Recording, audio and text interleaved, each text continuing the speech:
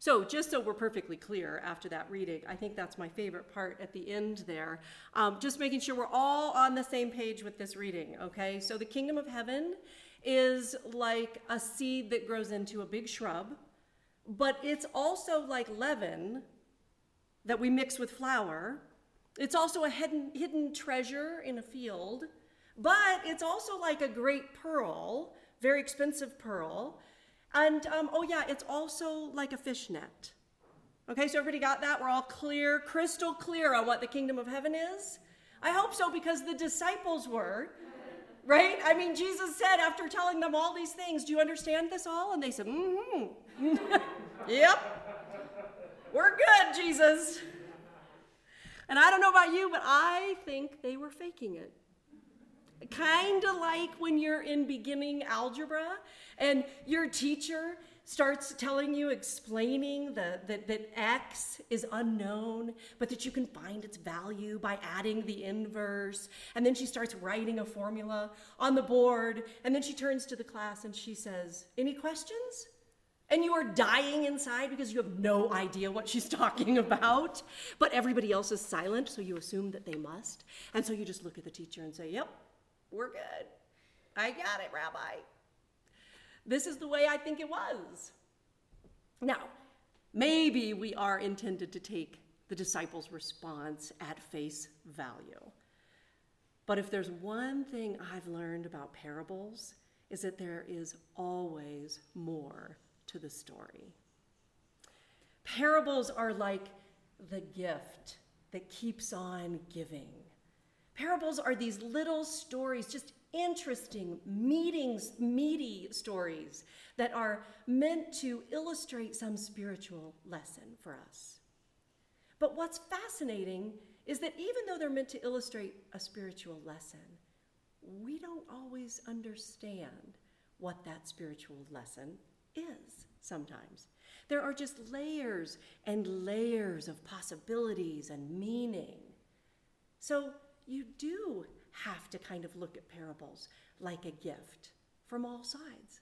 Something that you sort of pick up and shake a little bit, see what's inside. And then you examine the box, and then you open it up, and maybe you peel back that tissue paper. And then you might have to come back to it again and again to really figure out what is the gift of this particular story. In fact, Jewish scholars have had a long process of discernment of these kinds of scripture. They have a tradition of debating and discussing and even arguing about the meaning of scripture, particularly the passages in the Torah, which is the first 5 books of the Bible. They describe this process of interpretation as like a gem with many facets to it. And you keep turning that gem over and over again for different perspectives and different insights. Maybe you hold it up to the light a little bit and see what's refracted, or you get a spectacle or a magnifying glass and you look at the different pieces of that gem, looking for something that maybe has gone undetected the first time around or the 10th time around. In fact, if we were doing this in Jesus' day, we'd be standing around the temple. And I might say, let me tell you what I think about the seed that turns into the greatest of all shrubs. By the way, I did not see that one coming. I mean, really, Jesus, of all the comparisons that we could have had? I mean, when I was a kid, my grandmother used to say that the kingdom of heaven would be lined with gold.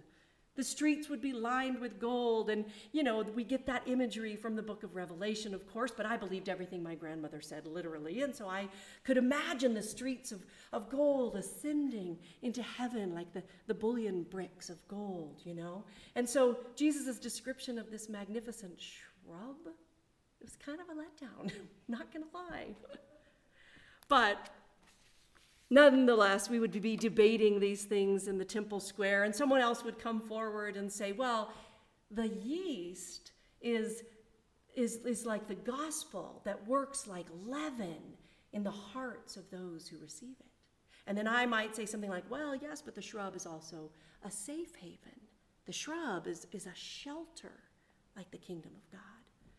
In true Jewish scholarly fashion, that's how the discourse would go. And people would sit around and sort of glean all they could from the rabbis who were speaking and teaching. And I kind of imagine that it was lively and spirited. And by the way, I hope that's what the kingdom of heaven is like too, lively and spirited, exciting to be around. So I think that speaking in the language of parables came really naturally to Jesus, who lived in this world of kind of thoughtfully and carefully unpacking ideas. And so he didn't shy away from sharing these little gems with us. Now, we are living in radically changing times, as we all know, like nothing any of us has ever seen before. Everything is needing to be done differently. Schools, businesses, the government, healthcare, social systems, neighborhood gatherings, how we communicate with each other, how we care for people. And all of these things that I've just mentioned have to do also with how we do church. As Christians, these are all our concern. And it's important that we put some effort into helping to shape and change the way that the church will intersect with these things going forward. Next week, we're actually going to spend some time talking about what that might look like for our church.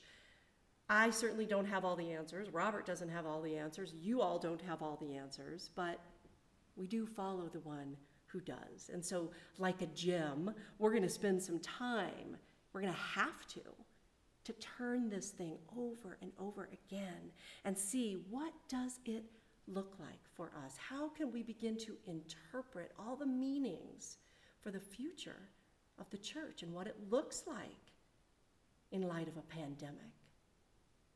So this week we're talking about the real kingdom. What does it look like, feel like, talk like, and act like? And next week we're going to talk about real church. What are its characteristics? And what does Jesus say to us about that? How do we steward our beloved church in times of massive uncertainty? One of the things represents our view of God's perfect world. The other is our view of discipleship. And they're so intertwined. The kingdom of heaven, or the kingdom of God, the two phrases are pretty interchangeable, although in the Gospel of Matthew, he does have a tendency to refer more to it as the kingdom of heaven. So the kingdom was a big deal in Jesus' day. He talked about it quite a lot, and for good reason. God's people believed that the long-awaited Messiah would usher in a new kingdom in the royal sense of the word. They believed that this would be a new and actual ruler who would come to destroy the oppressive regime of the Roman Empire in the first century. The Messiah would once again liberate Israel from oppression, and at the same time would reveal that the powers that be were greedy, oppressive, unjust, power-hungry, heartless tyrants. This is what they thought a king would look like. This is what a king would do. But Jesus spent his life, his ministry on earth, demonstrating how vastly different earthly kingdoms are from heavenly ones. Jesus was here to rule over one thing only, and that was hearts. While earthly kingdoms concern themselves with hierarchy and status, Jesus concerned himself with the lowly and the marginalized. Roman leaders were about law and order. Jesus was about hearts and souls. Jesus called out the injustice of the day by calling out to those who suffered at the hands of it. The leaders of the Roman Empire, as well as the religious leaders of the day, were about sticking to the rules. Jesus was about sticking close to people. Every single thing that Jesus taught was based on the foundation that people are more important than rules.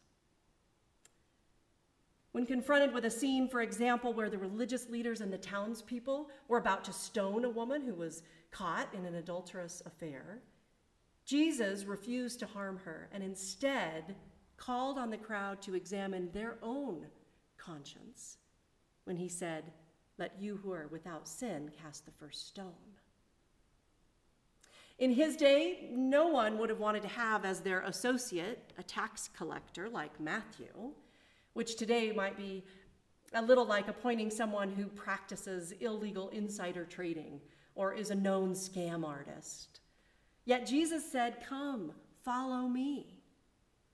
Later that night, after he had invited Matthew to be his disciple, he was sitting at supper when someone said to Matthew, "Why does your teacher eat with tax collectors and sinners?"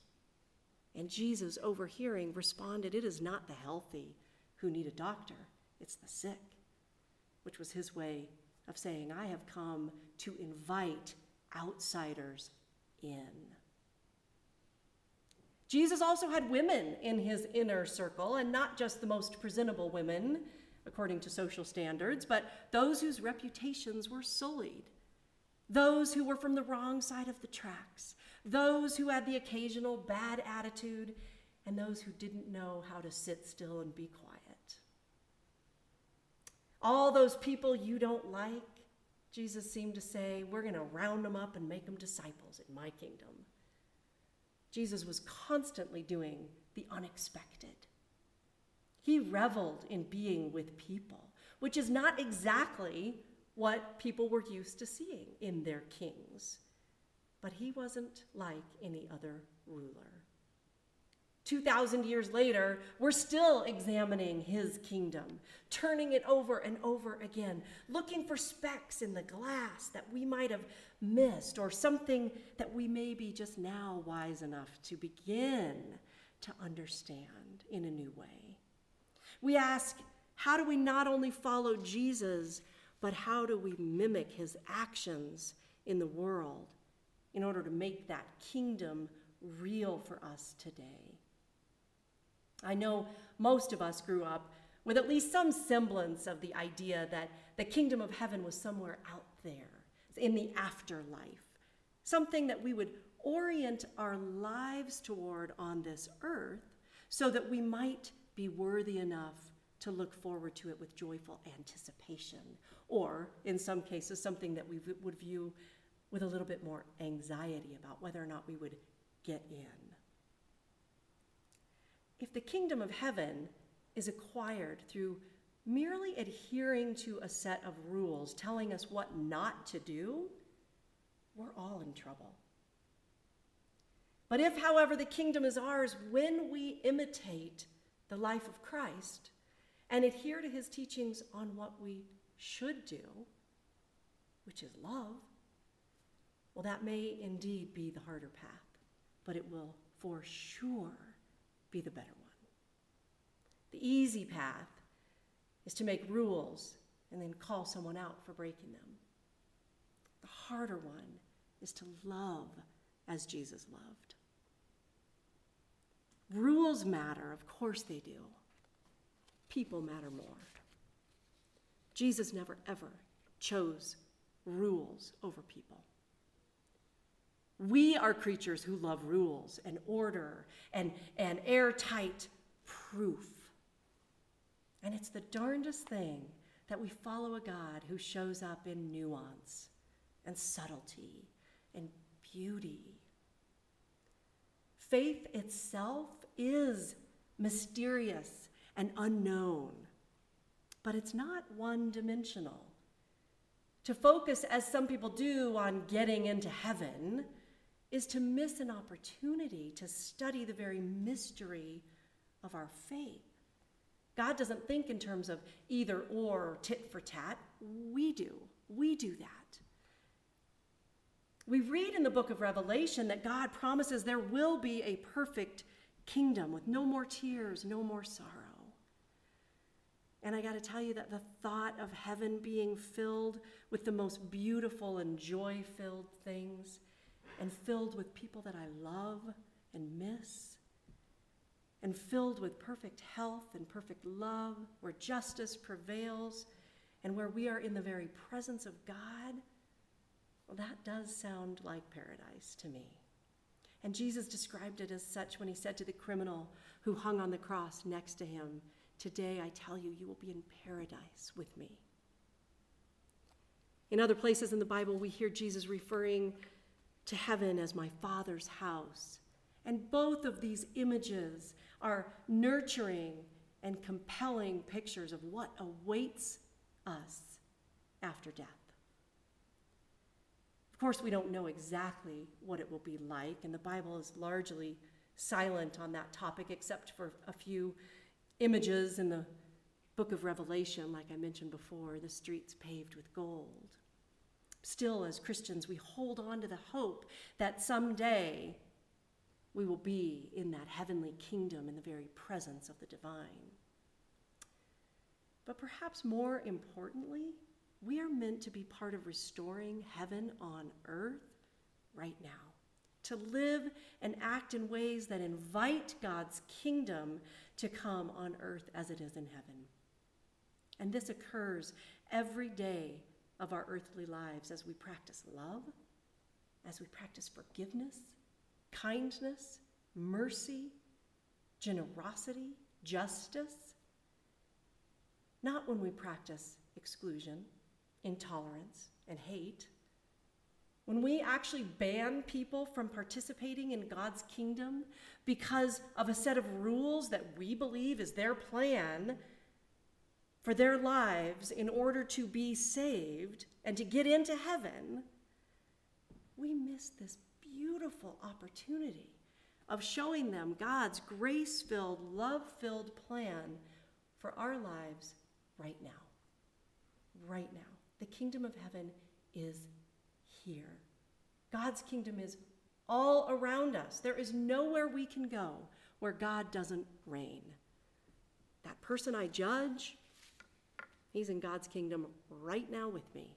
It's not my job to throw him out of the kingdom, even though sometimes that might sound great. It's my job to love and care for him in a way that is worthy of kingdom living. It's also my job to recognize the kingdom in someone else, to see where God's love and mercy and forgiveness and gentleness and acceptance are working in their life.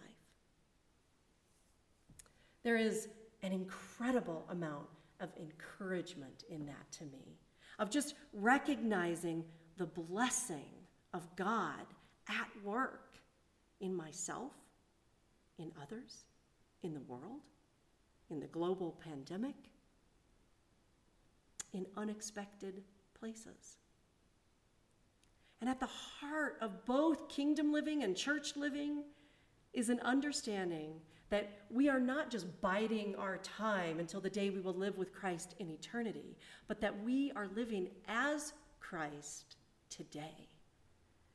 That's where our work lies, in understanding and acting upon the truth of the kingdom as it exists in each of our lives right now, in every moment.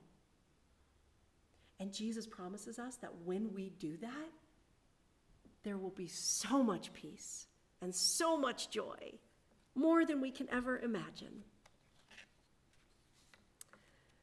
We would do well to learn from those in the first century who didn't recognize God's kingdom in their midst. Because the presence of God's kingdom in the year 2020 might look a little different than we expect to. Here's what I see. The kingdom of heaven is like a family who sets up camp chairs outside the window of the nursing home where their father lives so that he won't have to be alone during COVID. The kingdom of heaven is like a weary teacher who, instead of taking time off during the summer, sets up an elaborate food distribution program for her students, and when working parents can't get there to pick the food up, she hand delivers it to their front door. The kingdom of heaven is like a group of teens from Aspen who commit their free time to raising money to purchase wells for teens in Africa so that they won't have to travel 6 miles every day on foot to gather dirty water for their homes. The kingdom of heaven is like a young attorney who dedicates her life to fighting for people who are sentenced to life in prison for a crime they didn't commit. The kingdom of heaven is like a priest who goes to 5 AA meetings a week with a man he barely knows so that the man has a chance at sobriety. The kingdom of heaven is like a father who drops his briefcase at the door and scoops his son into his arms after a long day at work. The kingdom of heaven is like a friend who forgives you even when you're a jerk, or a spouse who accepts you flaws and all, or a child who only wants your lap to crawl up in when she's feeling cranky. The kingdom of heaven is not so much glory, hallelujah moments as it is sighs too deep for words. In short, the kingdom of heaven is like a parable about a mustard seed and a treasure and a pearl and yeast and fishnets, which are actually a gift that we unwrap a little bit at a time, one story at a time, one act of kindness at a time, one act of generosity or mercy or love at a time, until we finally get to the essence of the gift, which is the precious present. Amen. Let us pray.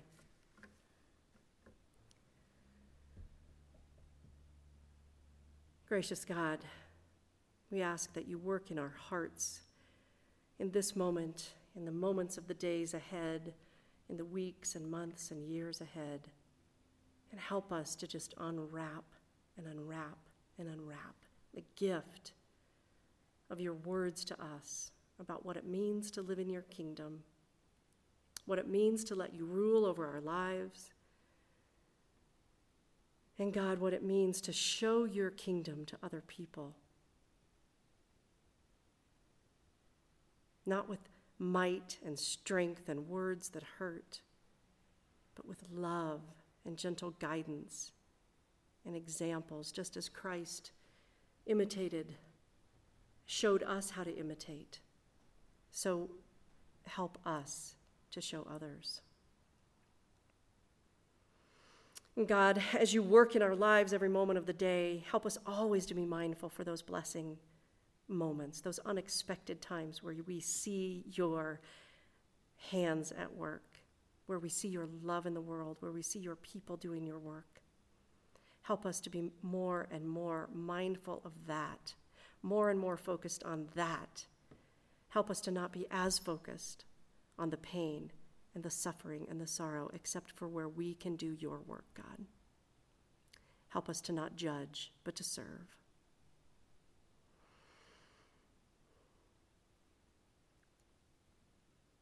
And God, in this moment where we wrap our brains around the future and all that it entails, we ask that you help us to know where to do your work. Help us to know how to alleviate some of the suffering. And we ask all of this in Christ's name as we turn now to Matt Dubé as he reads the prayers of the people for us. Prayers of the people. Loving God, you invite us to hold the needs of our sisters and brothers as dear to us as our own needs. Loving our neighbors as ourselves, we offer our thanksgiving and our petitions on behalf of the church and the world. For those whose lives are broken by distress, may the God of healing restore you. For those whose lives are broken by fear, may the God of healing restore you.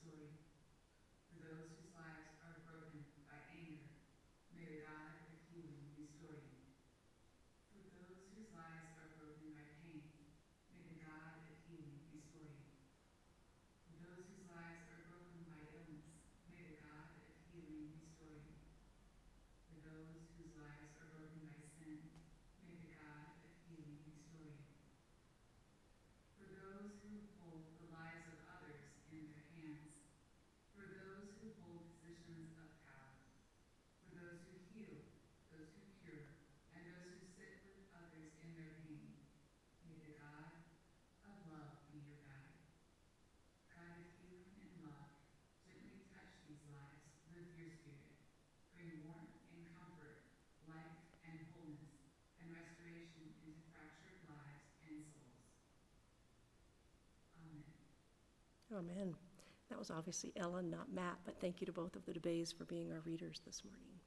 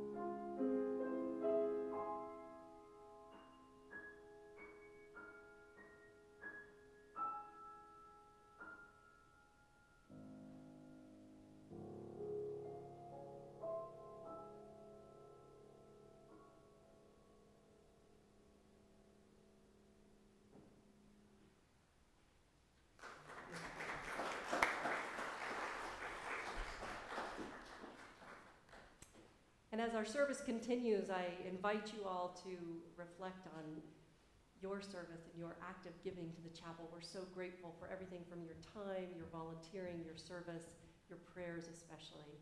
And there's information on your screen now about how to donate to the chapel if you're able to do so. Thank you so much.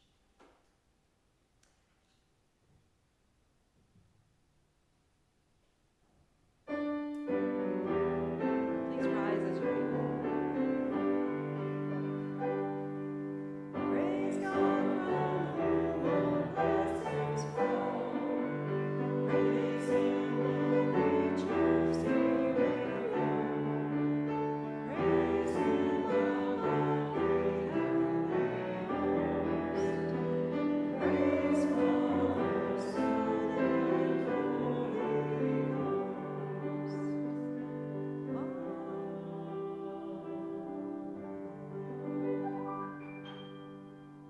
And please remain standing as you're able.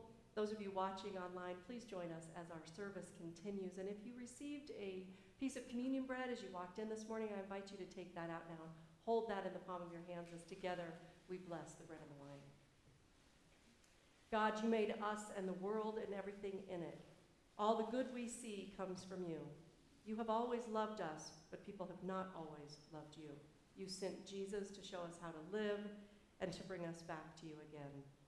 Our Lord Jesus Christ died for us on the cross so that through your Spirit we can all be your people.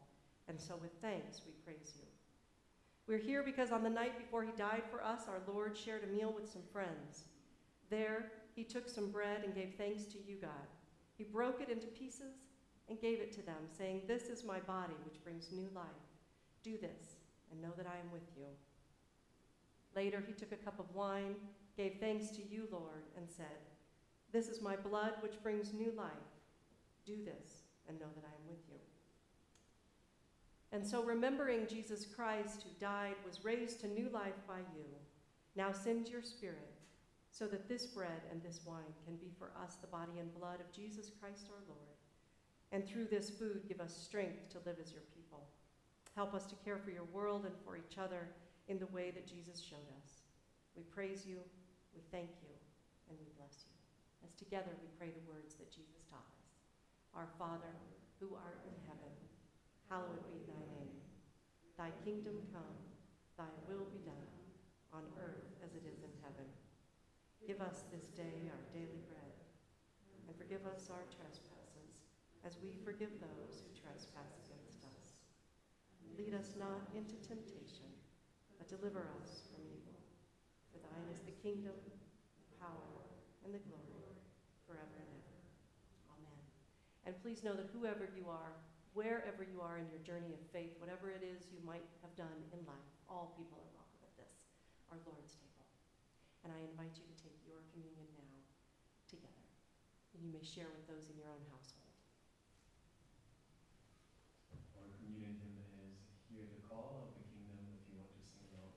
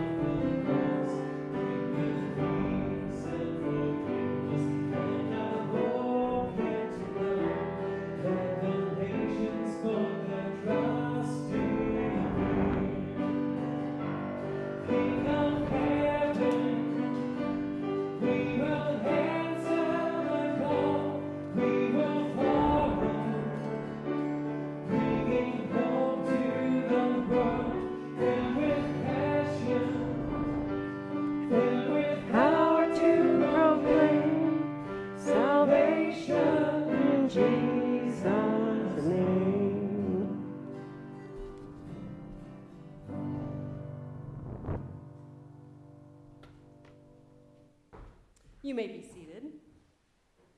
All right, so those of you who are watching online and shared some of your comments, I want to just acknowledge a couple of awesome things, because Paul got a shout out for the prelude songs at the beginning, and I was thinking the exact same thing. Did it remind you of, if you were a little younger, maybe a little while ago, of like hanging out with your grandma?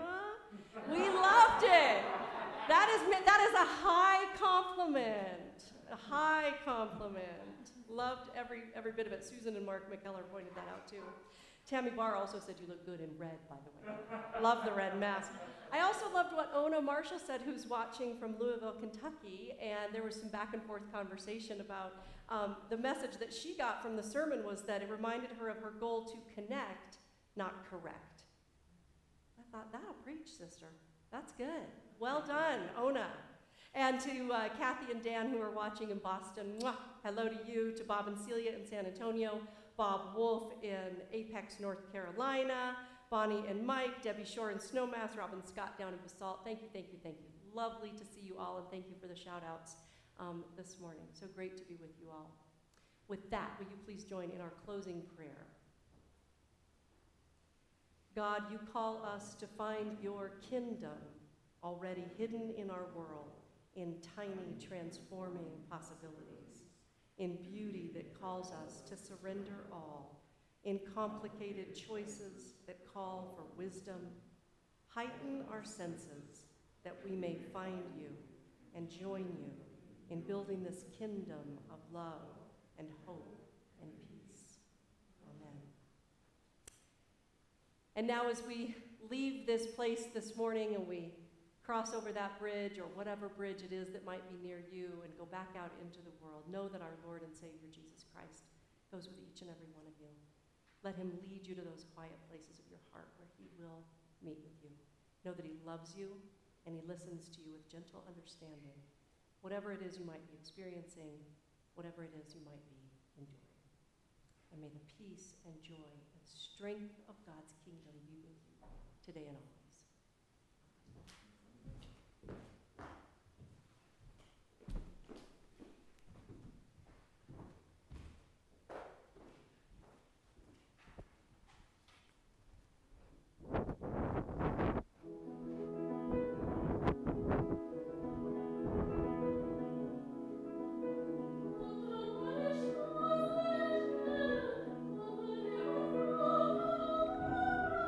How are you, Mark? Good.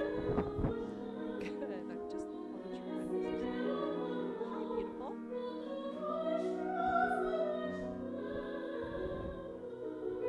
How are you? Good. Nice to see you. I know, I read the other day in Hug, if you look away from each other and do it quickly. Doesn't transmit as many germs, apparently. So, yeah, people need hugs. We have to hug. I know. Yeah, glad you were here. Yeah.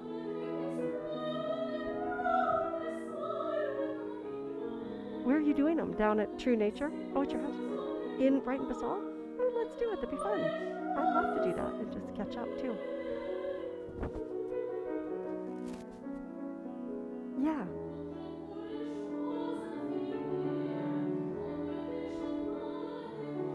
Mm-hmm. Yeah. Yeah. Awesome. Awesome. I will. Okay. Okay. Awesome. Okay, good. Yeah, let's make that happen. That would be fun. I love it. Okay, good. Awesome. Beautiful. Thank you, dear. Thank you. You too. Bye.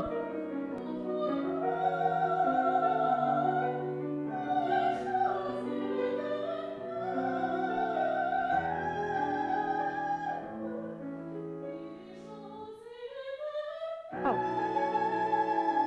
You're trying to figure it out.